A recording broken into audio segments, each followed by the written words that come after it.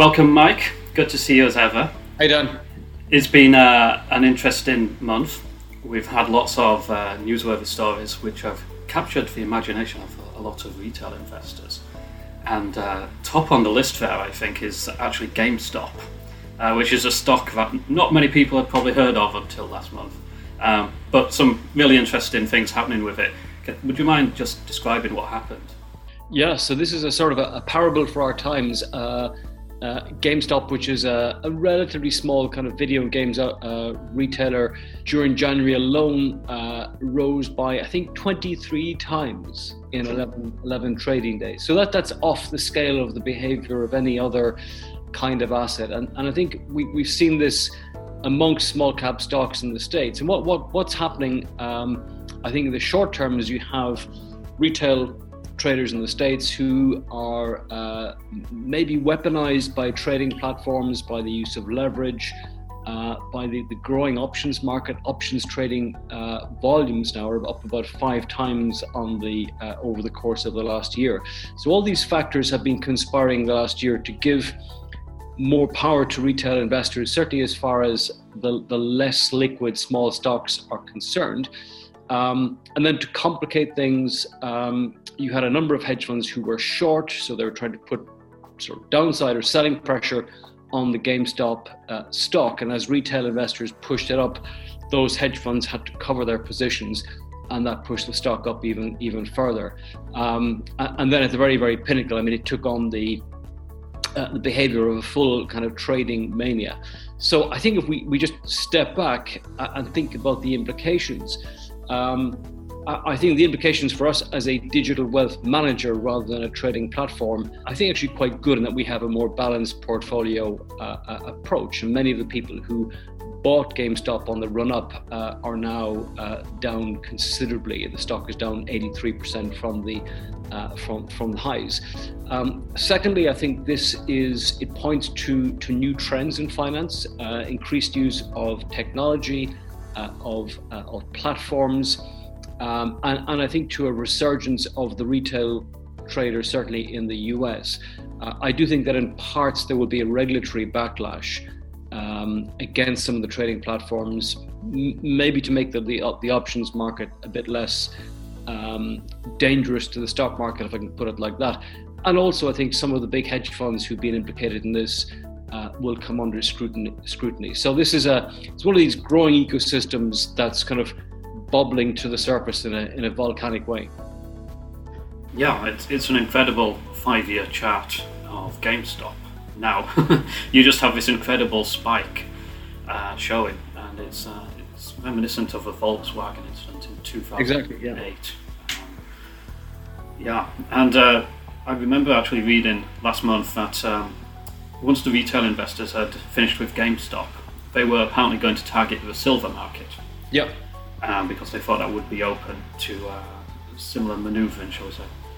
That doesn't look to have actually played out. It doesn't, and I think the commodities market and the silver market is a different beast in terms of the people who trade it, how they trade it, the mechanics of that, and the spike in silver prices was very, very short-lived.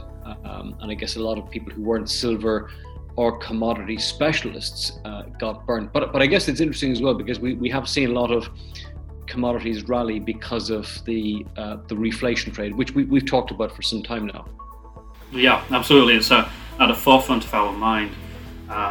Certainly when you look at the performance of some of the more widely known commodities, so oil, for example. If we think back to this time last year, or March 2020, oil actually went negative at one point, and now we're back to $60, and it kind of happened under the radar. I don't think a lot of investors have actually seen this, possibly because there's been other things happening, so GameStop and Bitcoin. I know we mentioned it last month, but this month there's further developments on that front. Yeah. No, I mean, Bitcoin it's another of these ecosystems that's now, I think, become symbiotically linked with electronic vehicles because of Tesla buying Bitcoin. So what we're seeing is a number of things. I think there's growing acceptance of Bitcoin as a commodity, as a trading asset. more and more banks are willing to put it on their platforms. I see very little growing evidence that Bitcoin is being used as a means of exchange, as a money, as a currency. And certainly you couldn't transact with a currency that, in January was down 25% and then rallies 30%. You just wouldn't know what to do with it. And it would cause economic chaos if we had something as volatile as that for money. And that there are big questions as to who owns Bitcoin and who really uses it to transact. So I think it's kind of finding its place as an alternative asset, as a sort of a trading asset. And you will probably through the course of this year see a debate amongst regulators as to whether they permit Bitcoin ETFs, and more banks may take it on, perhaps against their better judgment as a trading asset. So I think Bitcoin and cryptocurrencies are here to stay. They're very correlated, but they're here to stay as trading assets, not as currencies. Yeah, that sounds in line with my thinking, I've got to say. Now, part of the reason that people are looking at these alternative assets and their strong performance is because they're wondering if this is a side effect of all the plentiful liquidity that the central banks have pumped into the system. And also the fiscal policy moves that are happening. We're seeing another round of stimulus being debated in the US. That's a big number. We can go into that in just a second. But again, this all feeds into this reflation potential that we have out there. And for now, I think it's a good thing for portfolios, and I'll touch upon the positioning in just a second. But as we go through the year, there will be a point where we have to get more mindful of the risks posed to the bond market, and a potential of a 2018 scenario when we have bond yields rising and equities falling, which is a bad mix. But just for now, that stimulus in the US, it's $1.9 trillion they're talking about, just as we're getting everybody vaccinated, and we're starting to consider how we might open up. Yeah, I mean, danger of overheating?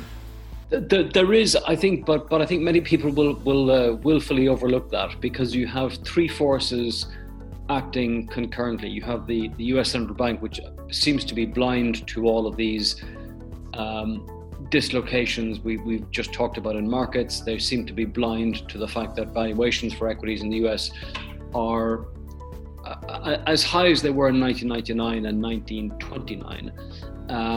So they continue to be quite generous. You have a huge fiscal response potentially on the way, and then you have potentially a decisive exit from COVID coming up. And the question is, how do you play this as an investor? We've already seen equity prices reflate or inflate. The Russell 2000 in the States is, I think, 40% above its average level, moving average level, which has never happened before.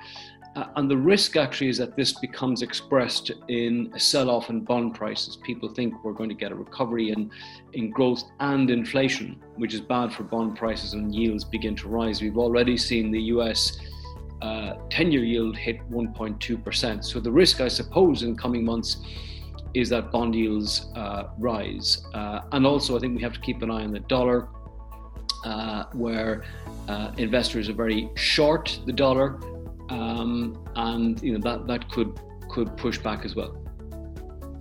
Yeah, and actually on the bond yields point, it was quite interesting in January when we looked at the performance of other wealth managers, and it's unusual to see the cautious or defensive portfolios actually underperforming medium risk portfolios in a down market, and that speaks to the risk of bond yields rising, and it's certainly something that we're looking at, and we might take portfolio action in the near future to deal with. But for now, I think we are comfortable with our overweight equity position. That's working for us at present.